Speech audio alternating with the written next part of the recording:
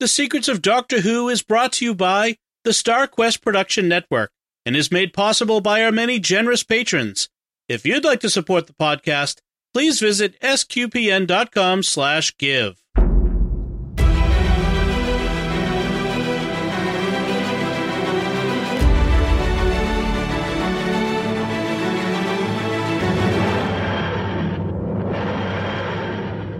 You're listening to The Secrets of Doctor Who, where we discuss everything about the hit BBC series Doctor Who. And today we're discussing our 300th episode. And we'll be ranking the companions. We'll talk about that in a second. But first, I'm Dom Bettinelli. And joining me today on the panel are Jimmy Aiken. Hey, Jimmy. So we're discussing our 300th episode, and it is our 300th episode. That's kind of recursively meta, dude. It is. We'll talk about that, why we're doing that. And Father Corey Stika. Hey, Father Corey. I guess I'm about as confused, but that's all right. No, how's it going, Dom?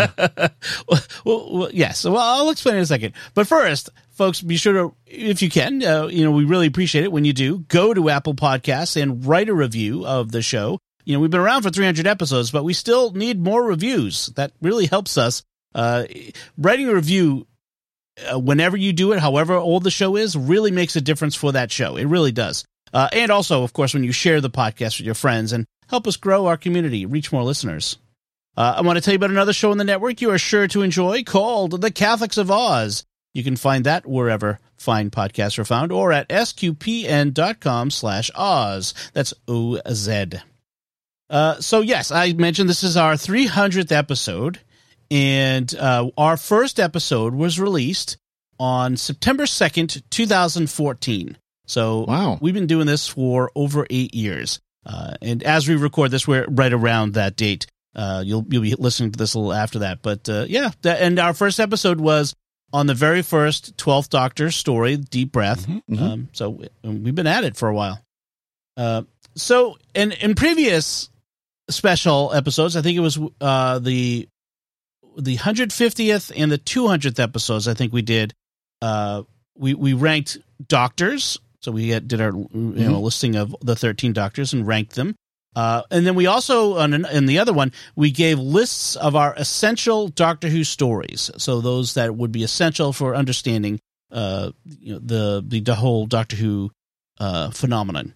But this time we are talking about companions.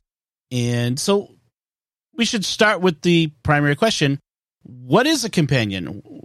Who do we include in that definition? So what do you guys think of what is a companion in Doctor Who?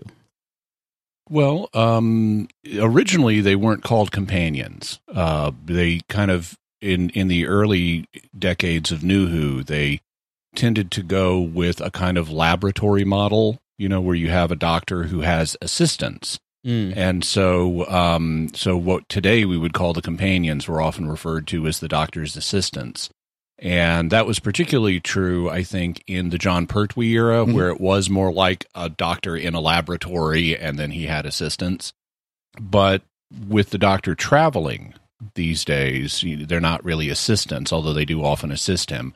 And so they're people who are like traditional travel companions. Back in the day, you would have wealthy people who would travel the world, and they would often have companions who would go with them and sometimes do minor tasks for them and things like that.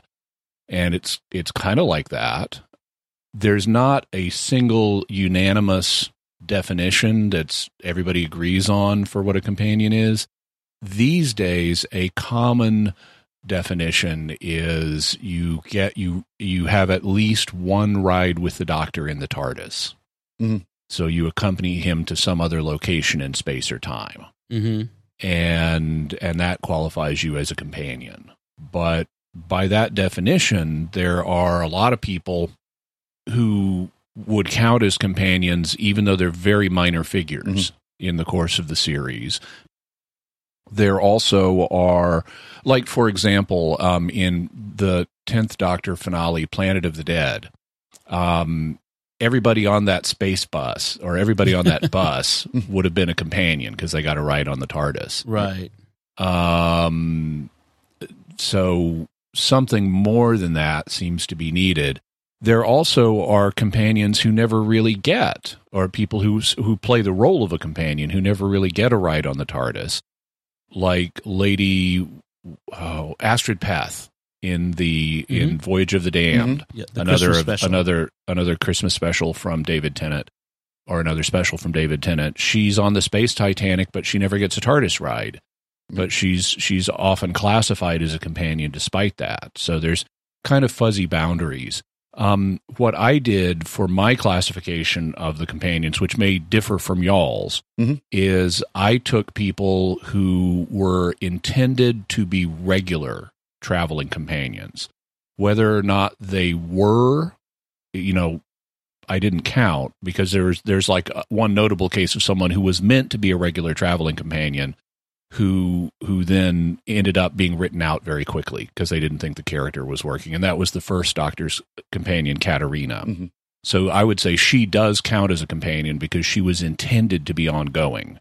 On the other hand, there are other characters who are often classified as companions that I didn't include, partly because just for space reasons, like because there were a lot of people who got one ride on the TARDIS, like Wilfred Mott. I think Wilfred Mott is a great guy. I'm happy to include him on a list of companions, but he was never was never meant to be an ongoing companion. Right. And so I didn't count like Wilfred or Craig from Closing Time as companions. He was just a British Earth father of a baby called Stormageddon, and he was never intended. He did get a ride in a TARDIS. He was a very popular character. People liked him. I liked him. I liked the first episode he was in better than the second, but he was never intended to be ongoing. Mm-hmm.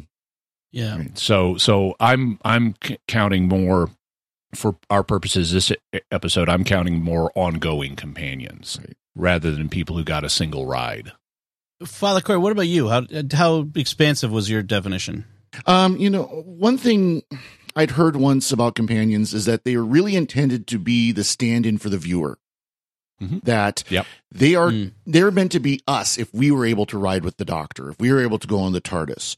And yes, having a ride in the TARDIS was an essential element. For example, if I remember correctly, Kate Stewart never actually rode in the TARDIS yet. I mean, they could still write her in to do that. Right. Yeah. And so this list that we have that we use or this site that we use to set up our lists had her shown as a possible companion. Well, but she never rode in the TARDIS. So there has to be that kind of element. Like you said, Jimmy, being able to, or, having that where you've ridden with the Doctor, you're meant to go on. She's a great supporting character. She's, an important supporting character, but she's not a companion in kind of what as I understand the traditional sense. I would agree. Yeah. See, I think I took a little bit more expansive view, which is, and a little more nebulous, I guess, but do they play a substantial role in advancing the Doctor's aims in one or more episodes? And so I guess that's sort of a very subjective understanding, but So is Davros the Seventh Doctor's companion? Because in the Hand of Omega, he advances the Doctor's plans in destroying Ascaro. Mm-hmm. Well, no, because he's clearly the enemy, right? I mean, so they have to be an ally of the Doctor, who's okay. That sort of thing. It's only the friendly companion. Well, Okay. yes. Then I would throw Adric out there. I was going to say, or that he considers a friend like. What's his name with the Fifth Doctor? The one Turlough, yeah.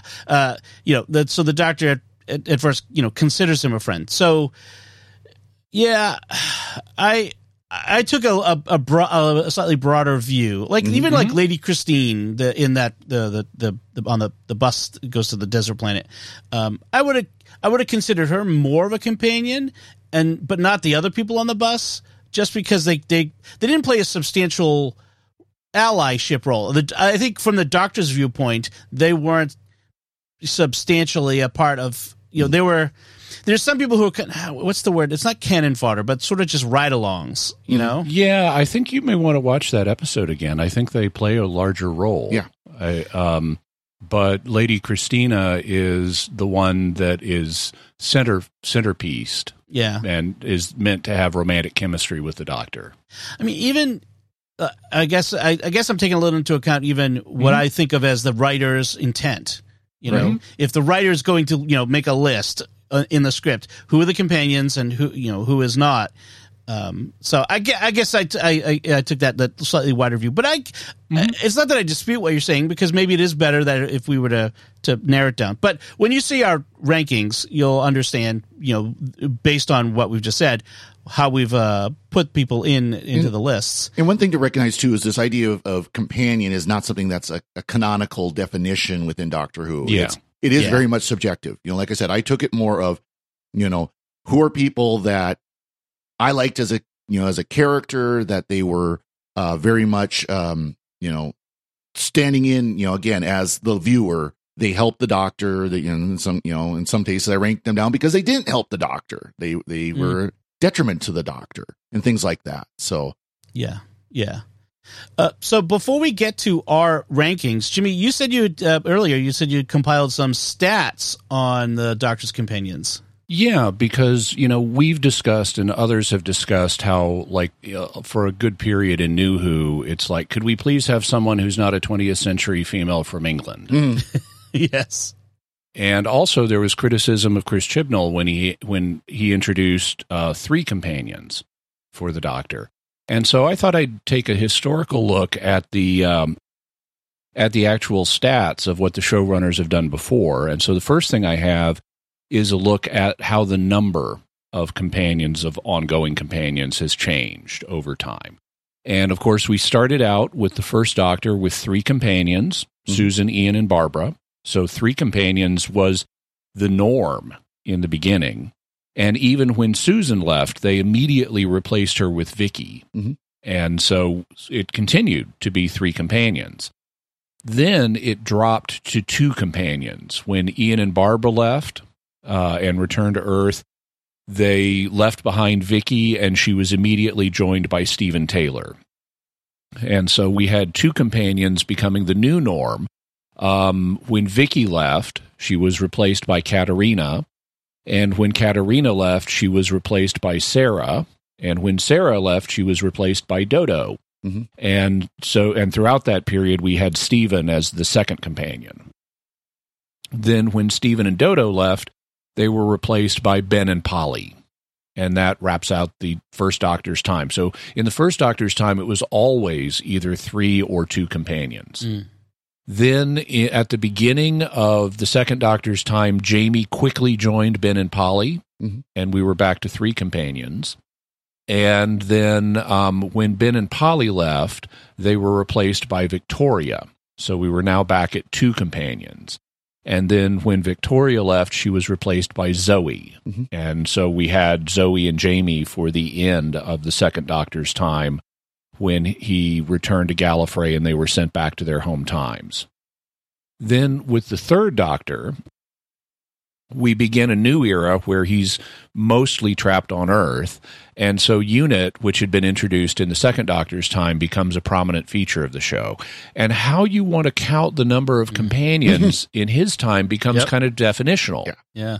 From one perspective, and I think this was sort of the writer's perspective, he has only one companion throughout this period. It's his female assistant, and at first that was Liz Shaw, then it was Jo Grant, then it was Sarah Jane Smith.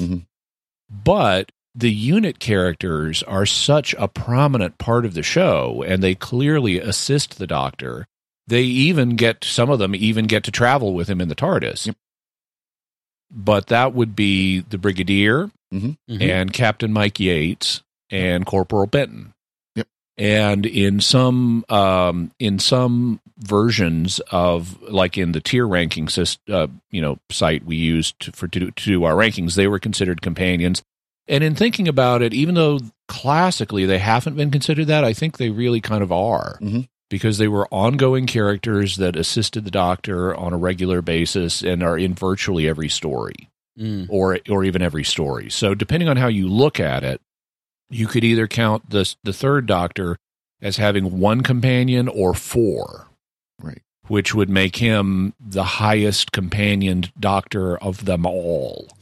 Nobody else has 4 companions at once. Yeah.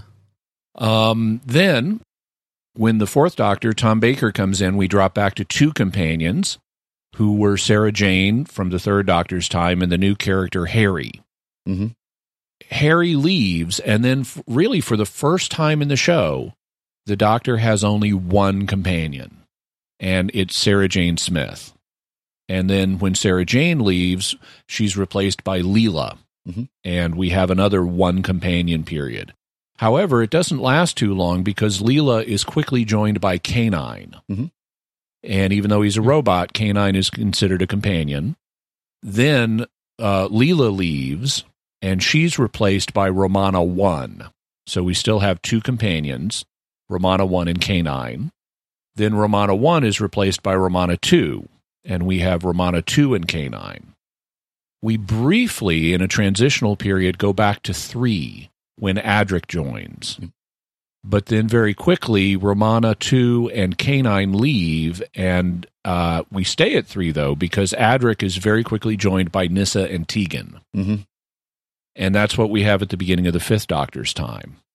Adric is then killed off, fortunately, and we have we're back to 2 companions, Nyssa and Tegan.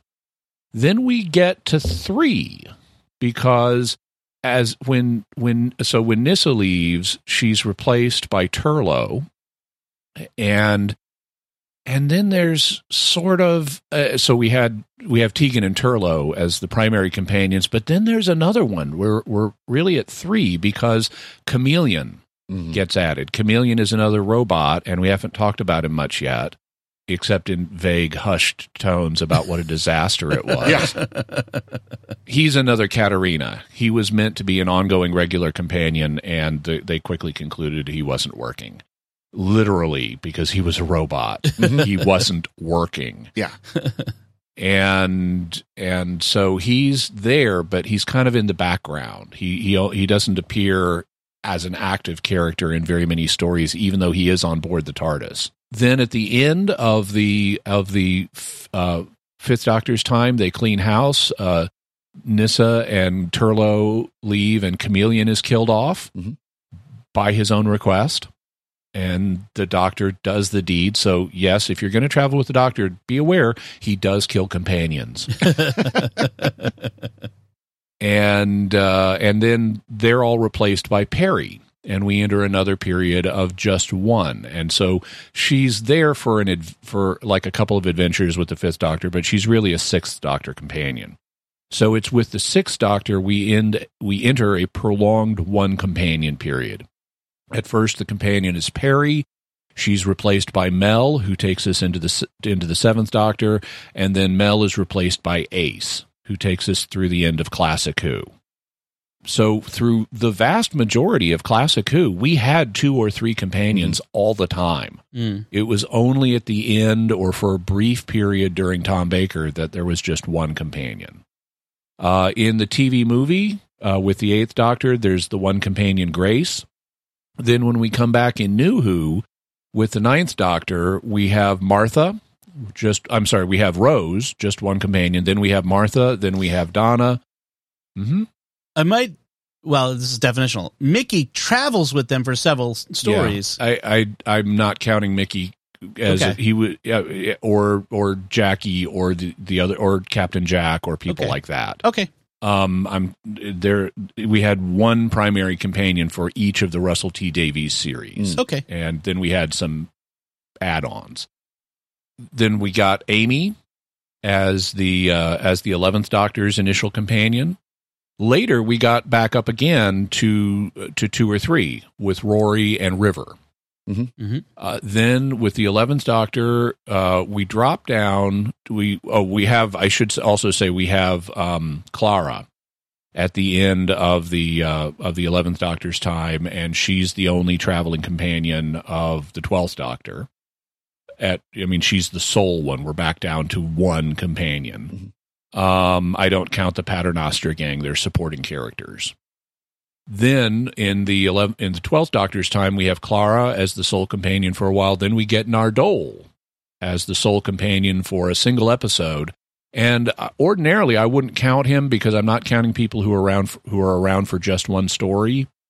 But then he's joined by Bill. and we have 2 companions. Then with the 13th Doctor, we start with 3 companions, Graham, Ryan, and Yasmin, and then we drop down to 2 companions, Yasmin and Dan. And so I don't think the claim that, that 3 companions is too much is accurate. There have been multiple successful times with 3 companions, including the Amy Rory River period. Right. So that's my look at the number of companions at once. Then getting into the demographics of the companions, by the definition I was using, Classic Who had 32 companions total, and New Who has had 13 total companions. So these are regular, ongoing people who are there for more than one story. Of the sexes, because that was one of the things that was, why do we keep getting women from 21st century England? Well, in Classic Who, of the 32 companions, 20 of them were female, so 2/3. However, 10 of them were male, so 1/3 of them were male, and then 2 of them were other, and the others would be K9 and Chameleon, who were both robots. Okay. In New Who, there have been no others, but 8 of the 13 companions have been female, and 5 have been male. However, that's a reflection of the Chibnall period. If you look at the companions who were because he introduced more male companions, he's given us Graham, Ryan, and Dan.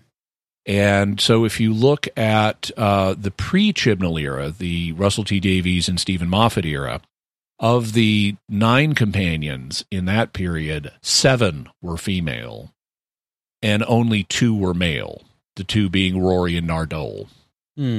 So there really was a heavy, heavy skew towards female companions in that period. And in Russell T Davies' period, they're all female. There are no males. When it comes to species, in Classic Who, of the 32 companions that there were, 24 of them were human. So not too unexpected. 8 of them, nicely, were non-human. And the non-humans included 3 Gallifreyans, Susan, Romana 1, and Romana 2. They also included Adric, Nyssa, and Turlough, who were aliens, as well as K9 and Chameleon, who were robots. In New Who, of the 13 companions, 12 of them are human. There is only 1 non-human, and that's Nardole. Right. When it comes to the home planets of the companions, in Classic Who, of the 32 companions, 23 of them were human. Were from Earth, but 9 of them were not from Earth. And so that's a nice mix. I understand most of them being from Earth, but there's a nice mix of people who aren't from Earth. The ones who were not from Earth include Zoe and Leela, who were both humans, but not from Earth. Zoe grew up on a space station. Leela grew up on another planet, as well as Adric, Nyssa, Turlough, Susan, and the Romanas. And K9 also. And then Chameleon is kind of iffy because we don't really know when Chameleon was created, but he first shows up on Earth. So you could say the Master built him on Earth. Then when it comes to the time period, are they all 21st century? Oh, I'm sorry. I neglected to do New Who. New Who, of the 13 companions, 12 of them are from Earth. 1 is not, the 1 being Nardole.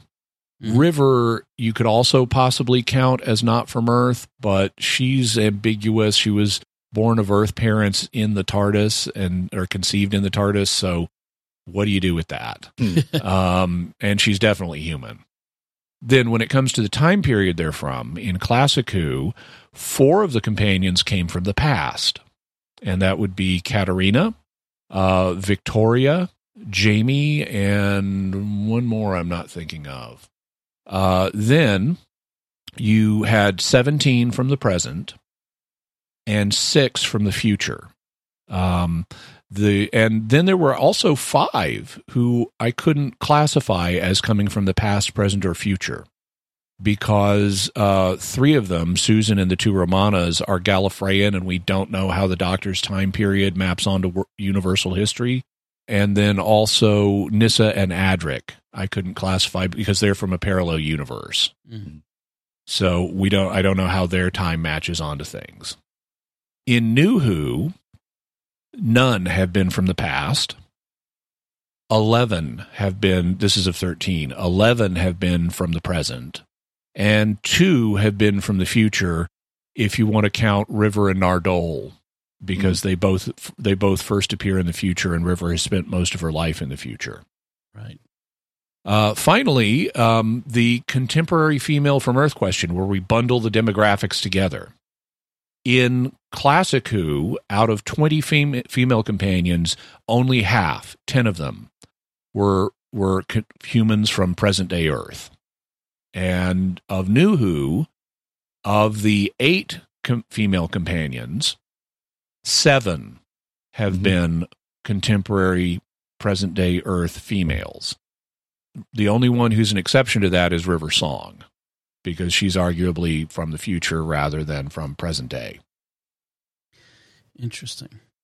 So the perception that, man, we had a real run of contemporary female Earth companions there is true. Mm-hmm. Particularly none from the past or the future. Nobody really. I mean, Nardole and River kind of being the only exceptions. But in Chris Chibnall's era, to his credit, as much as I dislike a lot of what he does, he has re-diversified the companion pool and at least given us some men, even if he hasn't given us people from other times or planets yet. Well, and then to something else you said as well earlier, which is that in the New Who era, apart from Nardole and River, they're all from the British Isles. You know, they're yeah. Whereas in Classic Who, you know, Perry was ostensibly an American. Yeah. Well, she ruined it for the rest of us, apparently. So the people from Earth in that had a little bit. I mean, it's understandable. It's the BBC, so most of the people will be, you know, from the British Isles. But it's still, you know, it would be. Well, we'll talk about what we're looking for in the future at the end. But you know, that's a point to bring up.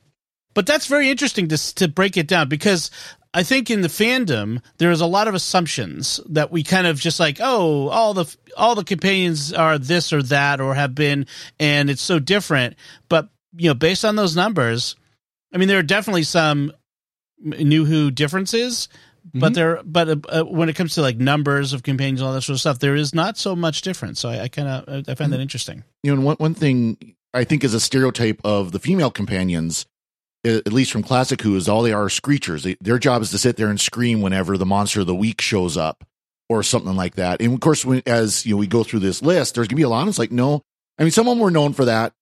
Some of them were actually hired, Mel, for the fact that she could screech on pitch, but many of them aren't.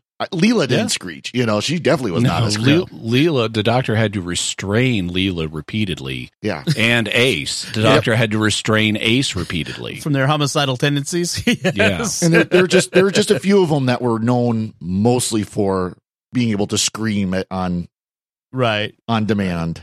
Yeah, that's true. And I have to say, Sarah Jane was actually one of those. Even Joe Grant was more capable in the field than Sarah Jane was. Her personality was different. People might like Sarah Jane's personality more. But Sarah Jane did not have a lot of useful field skills. At least Joe was a trained, I mean, Liz Shaw, Joe's predecessor, was a scientist, so she had skills. Joe was an escapologist and a spy. And so she had field skills that could assist the doctor. Sarah Jane's just a reporter. She can ask questions. Snoop around. She's good at snooping. So I guess that brings us now to our rankings then, and you know how we each, you know, grade the companions, how we categorize them. So we're using a site called Tiermaker, Tiermaker, Tiermaker, and they had a Doctor Who companion ranking site, although I think we all changed the divisions that they had. I think we went from a system of superior, and then A, B, C, D, F, and then I put unsure or unknown at the bottom. That would be especially companions I haven't seen yet. Yep. And you guys may have done something differently. Now, I think we all used the same basic structure of superior and then A through F and then other. Yep. But we may have used the other category a little differently than each other. Right. So I just want to point out that this episode is available as a video on our YouTube channel at youtube.com/StarQuest. And you can go there and see we're going to put the rankings on screen if you're watching now. But if you are just listening to the podcast, we'll link to all of these on our website in our show notes at sqpn.com/Doctor Who, and you'll find the 300th episode. And you can find the images there as well to see this. So what I'll do is I'll throw mine up on screen first, and I'll just kind of go through it. I'm going to go from the bottom up, and so I have unfamiliar with. That's my my ranking for listing for all the ones I have not yet seen, or I just don't really know that well. There are 2 robots that were listed. Well, okay, so the ones you've got at the bottom of your list, that's Chameleon in your first slot of unfamiliar, and then Handles is a Cyberman head that the 11th Doctor had with him as a joke companion for one story. Right. So I wouldn't count Handles as an actual companion, but feel free to do so. So, and like I said, I used a slightly more expansive ranking, and so I've included in my rankings above more of the companions than the others did. Yeah, and Jimmy, you had told me who all of these people are, and I forgot to make note that.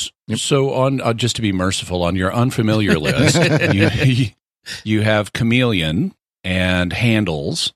Then Ben and Polly, who were first Doctor companions. Yeah. Zoe, who's a second Doctor companion that I don't think you've seen yet, except for the War Games. Mm-hmm. Romana 2, fourth Doctor companion.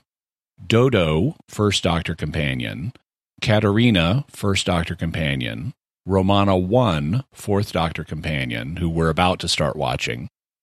Sarah Kingdom, first Doctor companion, and Stephen, who is also a first Doctor companion.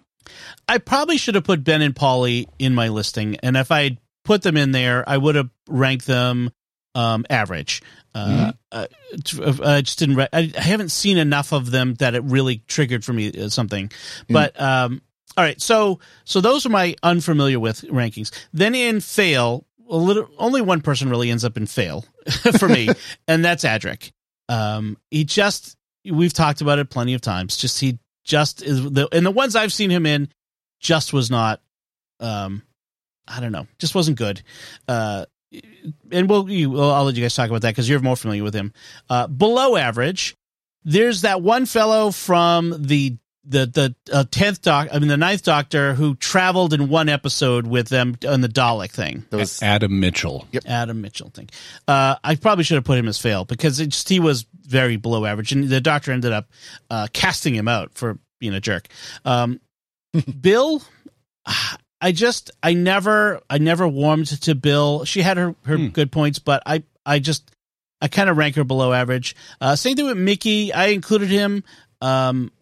And also Martha Jones. I just felt like, interesting. Martha was okay, I guess, but I don't know. I just felt like the romance element that they tried to inject into that season just failed. And I don't know why they tried to do this. And I think they realized this isn't working and went with Donna in the following season with a definitely not romantic. And I think that would have been a much better choice. Cause to follow on the Rose thing with the Martha thing, just, I think it injured her as a companion. I think it could injure her as a companion, but I think they did it deliberately. I think the strategy was planned of we're going to have the romance with Rose, and then we're going to have the Doctor oblivious to the romantic interests of the next companion. And I think you can argue it. They played it in such a way that it ended up hurting the character of Martha. But I like the way it ends because she is an agent. And she is self-actualized. And at the end, she says, this is me getting out. I'm not going to pine over you forever. Good. I've enjoyed my time with you. I'm going to care for my family now. And see you later. I am self-possessed. Mm-hmm. Yep. And then when we see her at the end of the 10th Doctor's time, when we get that, he revisits his companions, we see that she is really taking possession of her own, destiny and that sort of thing. So, I give her that. Turlough, I've only seen him in 2 stories so far, and I've disliked him in both. I do not like him. Perry has her good points, I suppose, but I just find her screechy. I just sort of naggy screechy, and I just really dislike that. I don't really. I've got Captain Jack in mind, my listing as below average. I know that you guys might not include him, but I just found I found him a little grating at times. It's the way they built the character for obvious reasons. I think that might be obvious, maybe they won't be. But his over the top, like I'm trying to find the nice word. Everything. Yeah. Yes. His interpersonal passion, put it that way, he just was too strong, came out too strong, and I think that was it. I also kind of felt like the 8th Doctor's companion, Grace, was it? Mm-hmm. Grace, yeah. Grace. Didn't make a big impression on me in the 8th Doctor story. I just, not like any of the other companions, so I didn't have a bit. And Captain Yates, I just didn't feel like he was in enough with the 3rd Doctor, at least the 3rd Doctor I've seen so far, that to really make a positive impression on me. So he will make an impression when he goes. Oh yes. Okay. and again, that's the interesting part of this is based on what I've seen so far of Classic Who. Mm-hmm. So obviously, average is a very large category for me, and I think some of this might be controversial. So we'll go through. Dan, I find his average. He's been okay. That's the 13th Doctor one. Barbara, I also found kind of average, although Ian does not fall in this category. I just found I like Barbara at times, but I didn't feel like she excelled. Put it that way. Same thing with K9. I think K9 is kind of a funny little device. I didn't feel like he was superior. That he excelled much. Mel. Liz Shaw, I really liked Liz. She just didn't get enough time with the 3rd Doctor. I really feel like if she'd been given more time, she would have been a much better companion. And Harry Sullivan the same way. He just didn't get enough time to really to become anything more than about average. I'm really testing my memory with these. I should have given Kate Stewart. Kate Stewart. I like Kate. She was a marginal, on the border of actually being a companion. I get that. But I really liked Kate Stewart in the stories we saw her in. The same thing with the Paternoster gang, all of them, except for Strax, who I really like Strax. He's hysterical. But the Paternoster gang, again, marginally companions. I like Nyssa and Tegan. I felt like Nyssa was made to be a little too flat until the very last story, where she finally got something that she could emote about. But I felt she was flat. Whereas Tegan, I liked, but she was over the top at times, and her sort of coming and going thing was a little annoying. I like what I've seen so far of Vicky, but we'll have to see how she develops going forward. Yaz, I'd say average. There are elements of that character that they've developed that I really kind of dislike, which we've made clear. But I kind of like the fact that she's got some agency and she's a strong character. The Susan as the Doctor's family is very interesting, but they played her really young and really kind of, I don't know. She didn't really make a huge impression in their time there. Benton, I kind of like Benton. I think if he had more time that I've seen him in, he might rank a little higher, because there's something about Benton that I kind of like. Rose, I felt, as the first companion in the New Who era, she gets a little extra, but she only got the one season and then a few really appearances here and there. She got 2. I mean, she had the 9th Doctor's only season and then the 10th Doctor's first season. I'm sorry. Right. That's what it was. Yeah. I don't know why I was thinking that. But I just felt like the whole, the Doctor is my boyfriend thing with her, she really launched that. And I just felt like it was it really kind of knocked her down a bit. Ryan, there were things I liked about Ryan, mostly having to do with Graham, but there was other aspects of Ryan that I found kind of lacking. And Victoria, she was fine.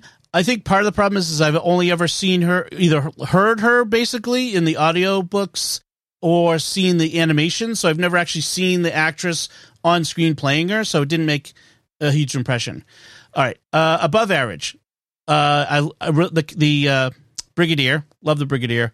But he's not truly a companion, but I love the Brigadier. I like Ace. I like Leela, Nardole, Osgood. Mm-hmm. Osgood would rank higher if Osgood had more time and didn't have that awful ending that really bugged me, the way they did that.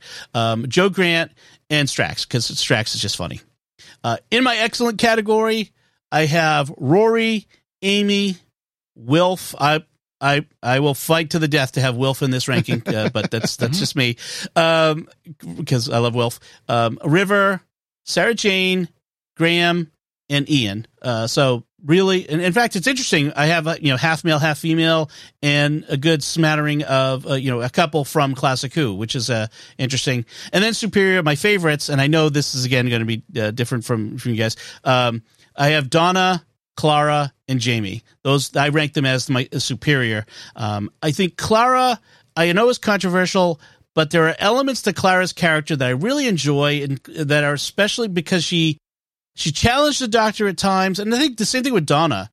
Challenged the Doctor, didn't just follow in his wake.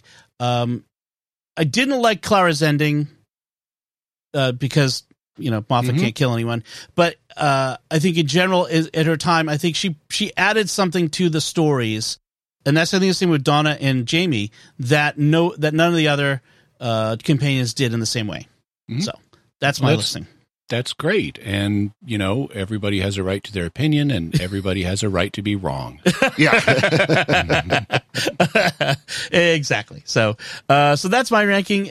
If there's no other comment on mine, we can go on to Father Corey, but if you get something to add to that. I'd have just a brief comment. You split Ian and Barbara. Yeah. And when we get to mine, you'll see I didn't. But if I did, I would have made the same split. Mm-hmm. I think that Ian pops more as a companion than Barbara does. I agree as well. Okay. Good. All right. So that is mine. And why don't we go to Father Corey's next? So Father Corey, here you are. You're on the hot seat. Okay. Why don't you tell us about your listing? So what I'm going to do is I'm going to do kind of like Dom. I'm going to start with those I'm not familiar with, but then I'm going to start at the top and come down. And so I'm going to jump to the bottom and then go back to the top.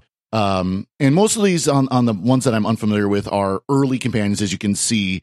They're still in black and white. They're early, they're first Doctor companions I'm really not familiar with. Second Doctor companions I'm not really familiar with. So first we've got Dodo, Sarah Kingdom, Katarina, Stephen Taylor. Although I'm a little more familiar with Stephen Taylor, and actually we did see him very, very briefly recently. We'll see much more of him coming up. But these are all first Doctor companions I haven't seen. Of course, Sarah Kingdom, Katarina mostly play into the Daleks Master Plan, which no one's seen in many, many years because it's been missing. Zoe Harriet was the last of the second Doctor companions to come on, and really don't know a lot about her other than War Games again. So not much there. Grace Holloway, because she was only in the movie, she really wasn't developed as a companion. She could be considered a technical companion because she did ride in the TARDIS and did work with the Doctor, but she's kind of right on that borderline.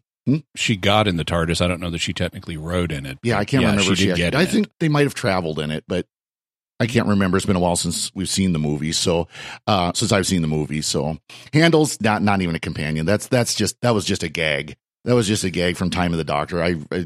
The only reason why he's on here is because whoever created this list originally added him.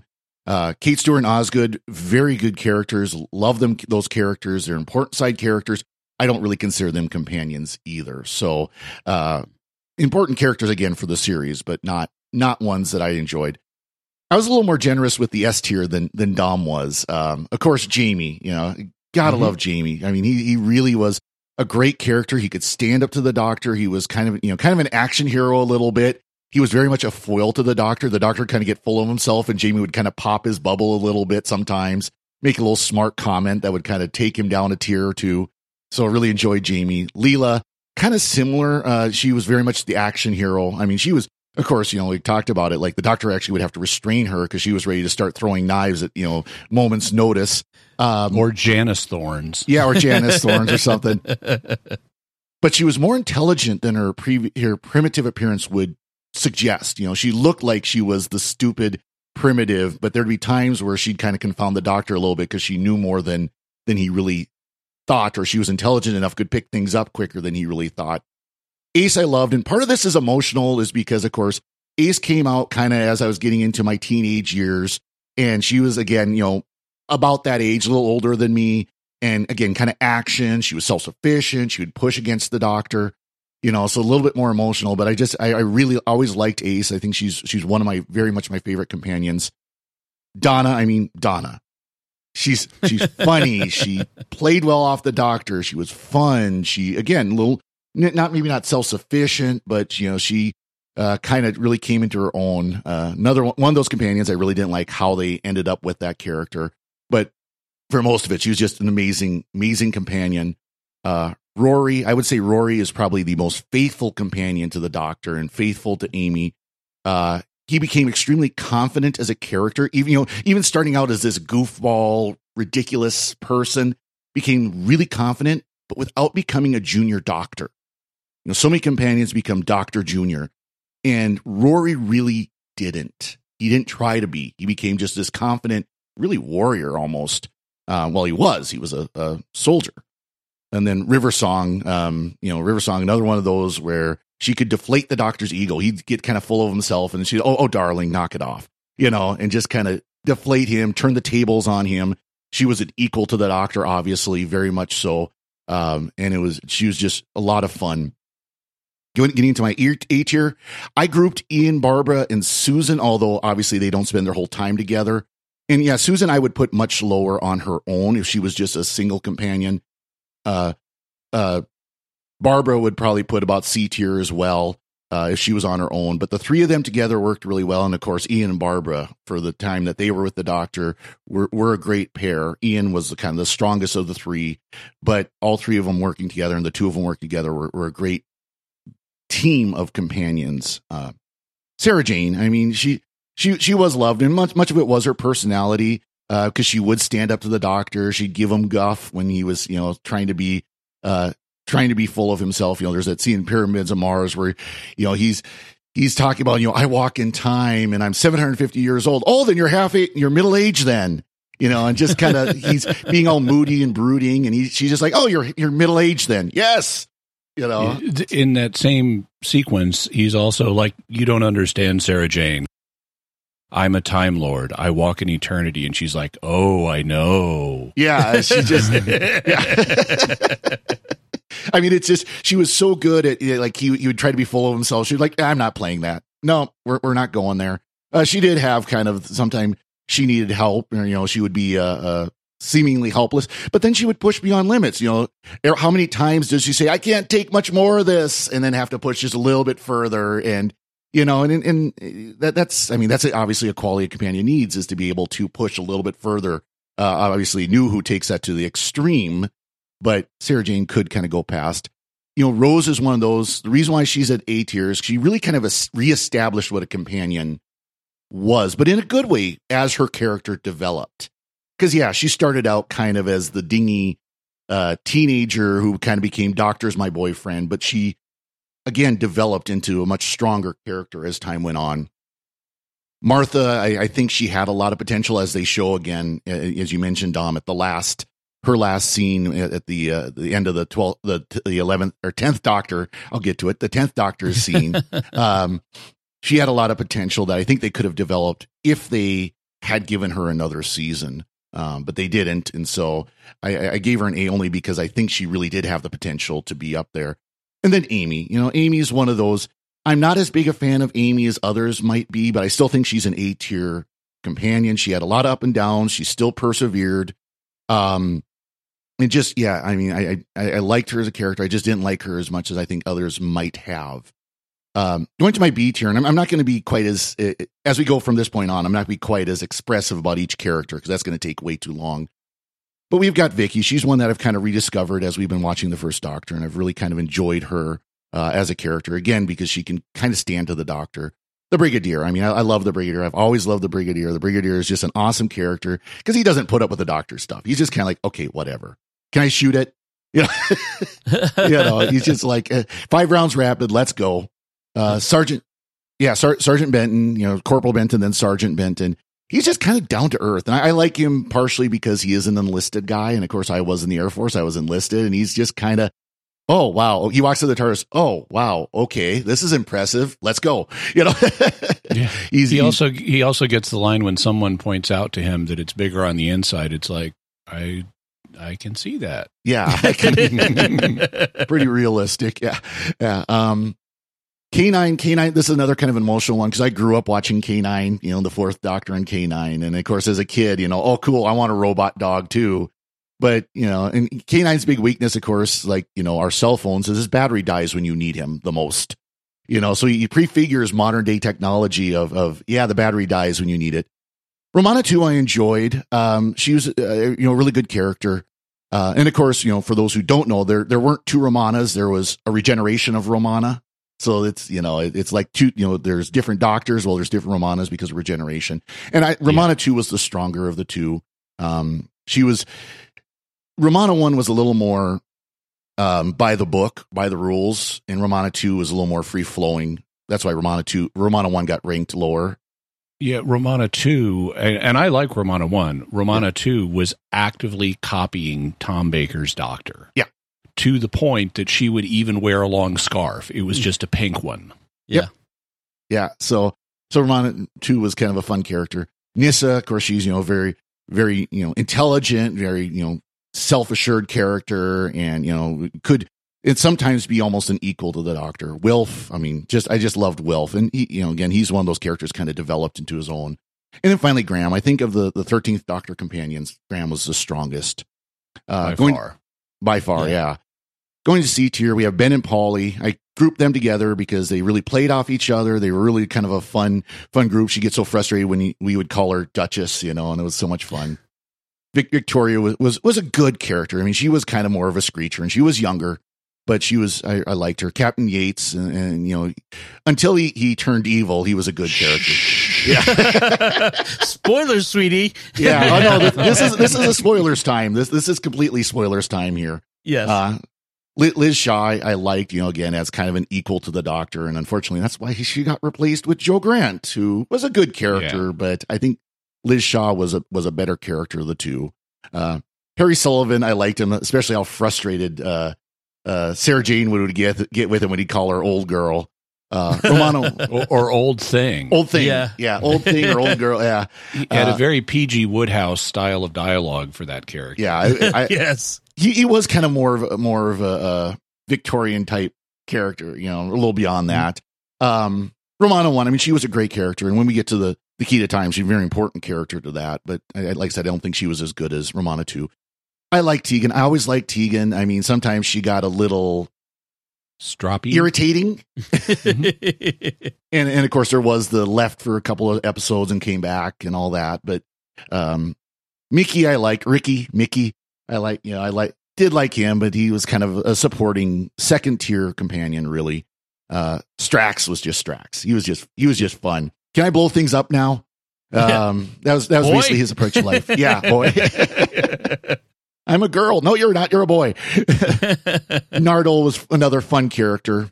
I really didn't like him as much, maybe others might, but he was a fun character. And then Dan, I did like Dan. I do like Dan. I don't know what's going to happen with Dan going forward, but I do like what we've seen from him so far. But again, not a really strong companion. D level, you got this is where the rants are going to start. But Turlough is just I hated the character because of course he comes in and he's trying to actually help destroy the Doctor and all that, and that he really doesn't that character really isn't improved in my opinion. I'm not a fan of the Pater Noster gang, Jenny and Vastra. I'm not a fan of them. I really have never been. They're kind of irritating, and I really don't know if they should be considered companions technically anyways. But Mel, Screamer. I mean, just she's annoying. I've always found Mel annoying. Bill, I don't know. She wasn't that strong of a character to me. She really wasn't. I've been on record saying I don't like Clara. I have never liked Clara. We have to go now.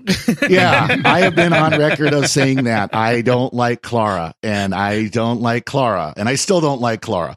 So we'll move on from that.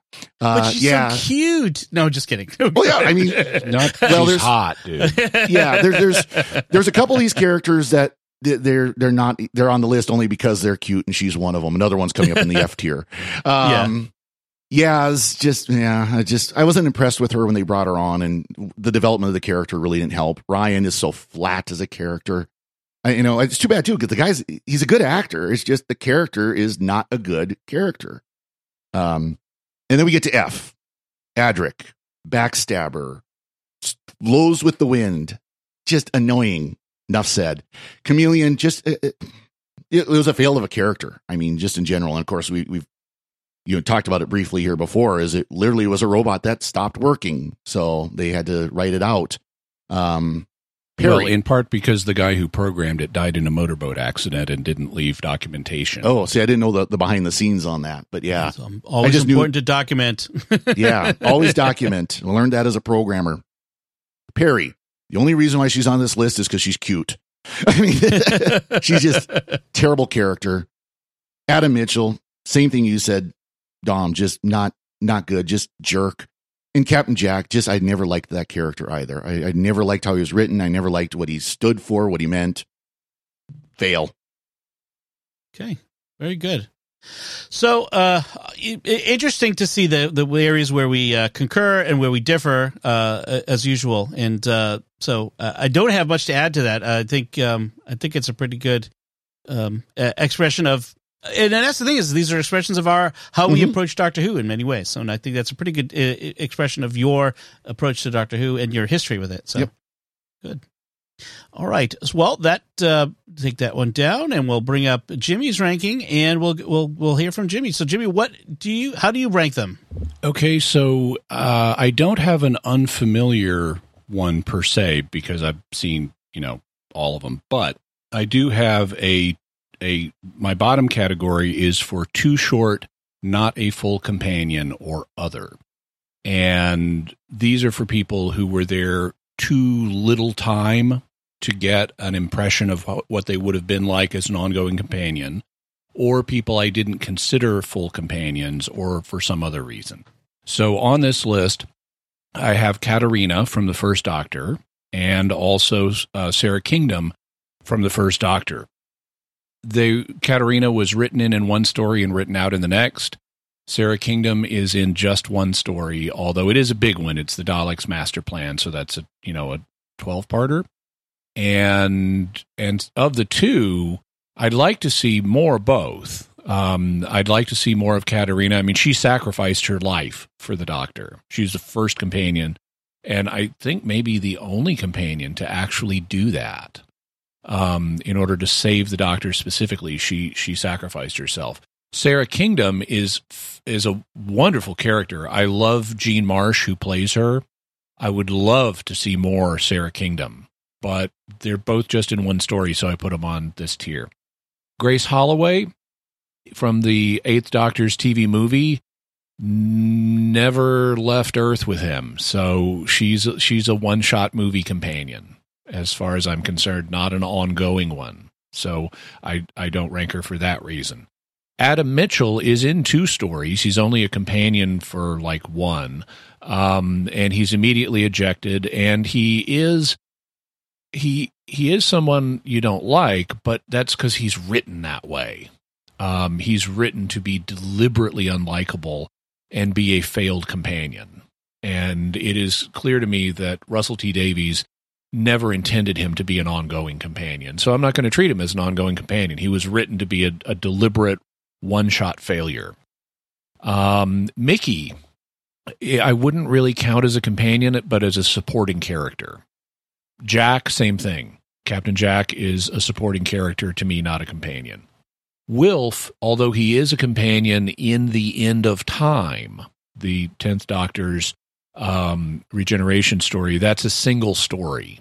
And so Wilf is really a supporting character who then becomes a one-shot companion, but I'm not counting one-shot companions. Kate Stewart is another supporting character to me, so are Vastra and Jenny, whose relationship that they constantly have to bring up is annoying. Strax, I love as a character. I think Strax is hilarious, but he's not a companion. He's a supporting character. Handles is not only a one-shot thing, it's a joke. So it's not a regular companion. And Osgood is not a regular companion. So moving up to the regular companions at F tier, these are the companions I actively dislike. And this has nothing to do with the actors. It's because of the way they were written or what was going on in the show. But Fourth Doctor, Fifth Doctor companion, Adric, right there. I actually have some sympathy for Matthew Waterhouse, the actor who played him, but this character is actively annoying. Chameleon is actively annoying. Perry, I like Nicola Bryant, but her character, especially in the beginning, it gets better at the end. In Mind Warp is a different kettle of fish, but most of her run is characterized by her being a whiny brat to a bratty doctor. And that just makes her unlikable. I mean, I liked the person, but part of what I did in thinking about these ranks is, would I want to watch a new episode, or how much would I want to watch a new episode featuring this character? Mm. And unless they took a radically different approach with Perry, I wouldn't particularly be interested in revisiting this character. Then jumping to the 13th Doctor, I also put each of these tiers in chronological order, so I'm working my way through them. Coming to the 13th Doctor, Ryan and Yaz, F tier. Actively dislike Ryan, not as much as, say, not as much as Adric, but Ryan just complains and sucks his thumb. And Yaz is the greatest woman ever, but we never see that. We only hear exposition telling us that. And that just, both of these characters just don't do anything that makes them admirable. And so that, and yet we're told they're so great. And it's like, no, you don't just get to say somebody is a great character. And that's not going to make me like them. You need to show me they're a great character. And that hasn't been done here. Moving up to D tier, this is a little misleading because you would think D is also dislike, but I don't actually dislike these characters. I just am not as excited about them as others. But on D tier, I would include Third Doctor companions Captain Yates and Sergeant Benton. I like them both. I like Sergeant Benton a little more. He's has a more pleasant disposition. Captain Yates is a little more peppery, but I like them both. Also, I like Turlough because I've seen his whole story arc, not just the opening trilogy where he's working for the Black Guardian. But, so I don't actively dislike him. I like him, but I'm not particularly excited to watch a new episode if they made one with Turlough. Then we come to C tier, which is the tier I used as a default for companions, unless I had reason to move them up or down from C tier. And I have at C tier, so this is pure average companion. Like them, but still average. First Doctor companion Vicky. First Doctor companion Stephen. Second Doctor companion Victoria, who shows actually more agency than she gets credit for. Actually, this is a little bit out of order. First Doctor companion Dodo, who is not widely regarded in fandom, but I think that's because a lot of people haven't seen her episodes. When you actually watch her, she's pleasant. She is a pleasant companion. She's nice. So I didn't want to dock Dodo for anything. I thought she was a good average companion. Also, First and Second Doctor companions Ben and Polly I'd put on this level. The Brigadier I'd put on this level, as I would Liz Shaw, Joe Grant, Romana 1, bringing us up to the Fourth Doctor's time. Nyssa despite the fact I liked Nyssa growing up, in looking at Nyssa on rewatch, I just say she's average. She's a little, I appreciate her kind of regal demeanor, but she's so restrained that she doesn't really pop, off the screen as a companion. Tegan pops more, but can be a little annoying. So I consider her average too. Mel, I like a lot, but I still think she's just average. Bill, I by and large like, but still average.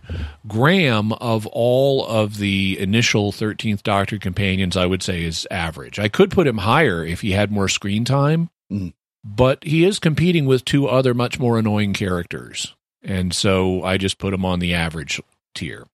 And then Dan, I would also put on the average tier.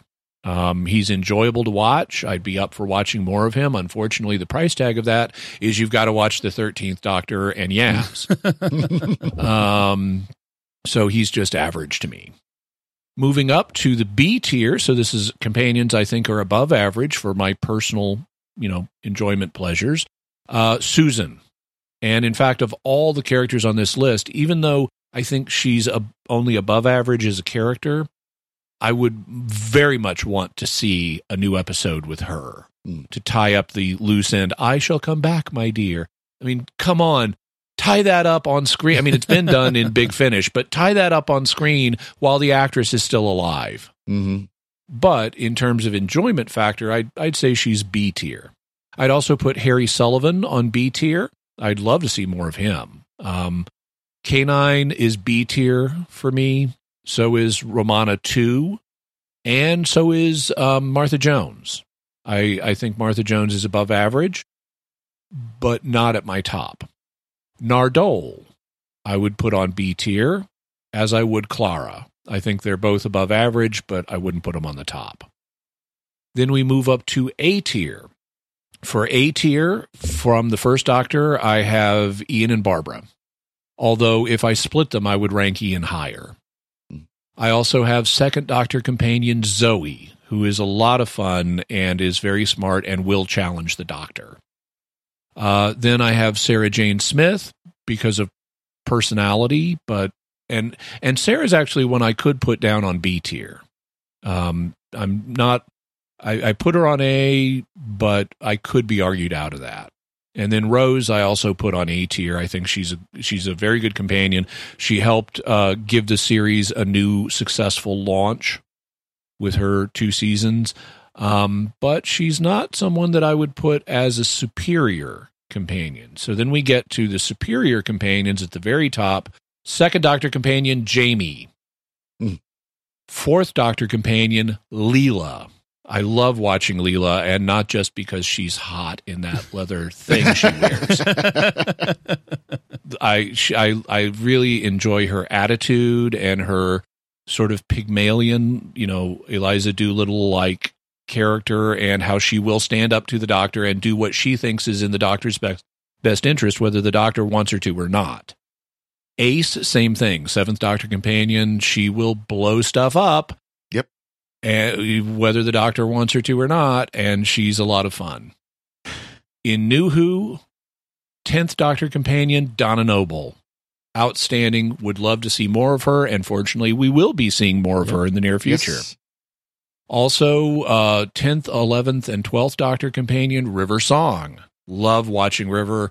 Love listening to the Big Finish audios in the Diary of River Song. Also, I would put on this level her parents, Amy and Rory. If someone said to me, we've discovered new episodes with Amy and Rory, you want to watch them? Yeah, I would want to watch them. If I did split the companions, I would break in favor of Rory because of how he matured as a character, and as Amy became Dr. Junior, Rory became the audience surrogate. He became the everyman through who was relatable, that we could understand the series through. So those are my rankings. Yeah, speaking of, would I like to see them again? When we had the lockdown, Doctor Who lockdown specials, and then we got the one with Rory, I was so excited. It was so little, but it was so exciting to have a new Rory. And so, yeah, I agree with that. Yeah. Incidentally, if you haven't seen it, there's also a lockdown with Osgood and Zygon Osgood. Oh, I didn't see that. Yeah. Must have missed that one, yeah. So the interesting thing is that having gone through all of these with you guys, I might change some of mine. A lot of mine were when I do things like this, I tend not to be analytical so much as instinctual. Mm-hmm. And I go through it quickly, and then I don't fiddle with it, because if I fiddle with it, I'll be really upset, and I'll get annoyed, and then it'll be all wrong. But going through these with you guys, I might move some of mine around a little bit. I might put Rose a little higher, and I might even put Martha a little higher, having talked about it. But yeah, I in general, I'm pretty happy with my listing, and I think it's interesting that, again, like I said, it shows where we are in, how we first came to Doctor Who, which companions were the ones we first saw, or who we've seen the most, and so I really appreciate that. One thing you mentioned, Jimmy, about seeing more Amy and Rory, and I'd love to see that too. The only problem is now with Karen Gillan having a fairly successful movie career, I doubt she would do either Doctor Who or Big Finish, Yeah. It's too bad. Although she was heard off screen in that lockdown special. She that was her in audio yelling at Rory from off screen. Yeah. So let's round things out by talking a little bit about the future. What type of companions would we like to see in the future? And I suppose, since I went first with my rankings, I'll just throw a few things out there, and also because I have the least experience with Doctor Who.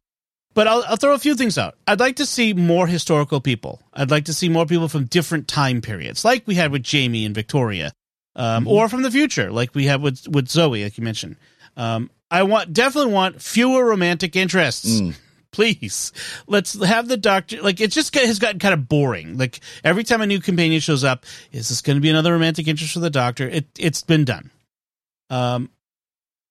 I really like the kinds of companions that Graham and Wilf were, because they brought such a different perspective. They're not 20-something young people from England. They're older, and they had different life experiences. And so bringing in companions who have had different life experiences, or like Graham's wife, who was briefly there, Grace, would have also been an interesting companion if she'd had more time. Just people with different backgrounds and different life experiences to bring something new to the TARDIS.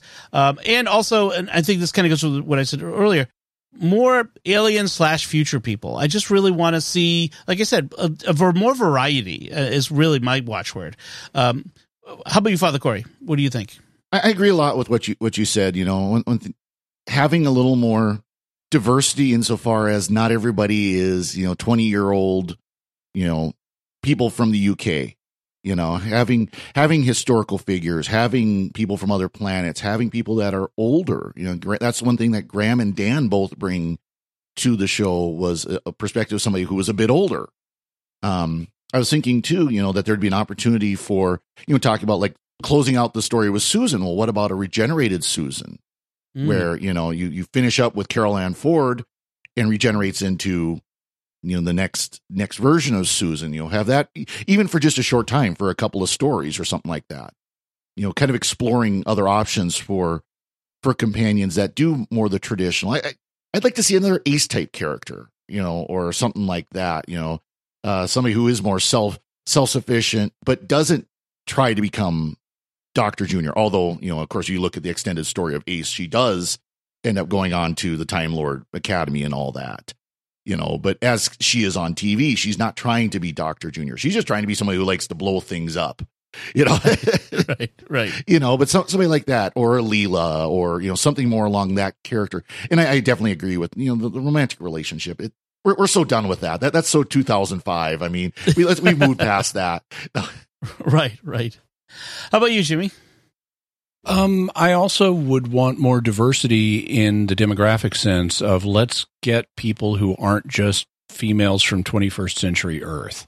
I'm sure we will continue to have those, but I don't think we need the extreme focus that we've had on that, or even humans from present day Earth. I'd like to see humans from other planets. I'd like to see humans from the future and the past, and I'd like to see non-humans. So I'd like to see more diversity in that respect. I do not want more quote unquote representation. Mm-hmm. And that goes along with, I especially don't want representation romances with the Doctor. Now Russell T Davies is going to have some of that in his show, hopefully, and I think it's likely he won't have as much as Chris Chibnall.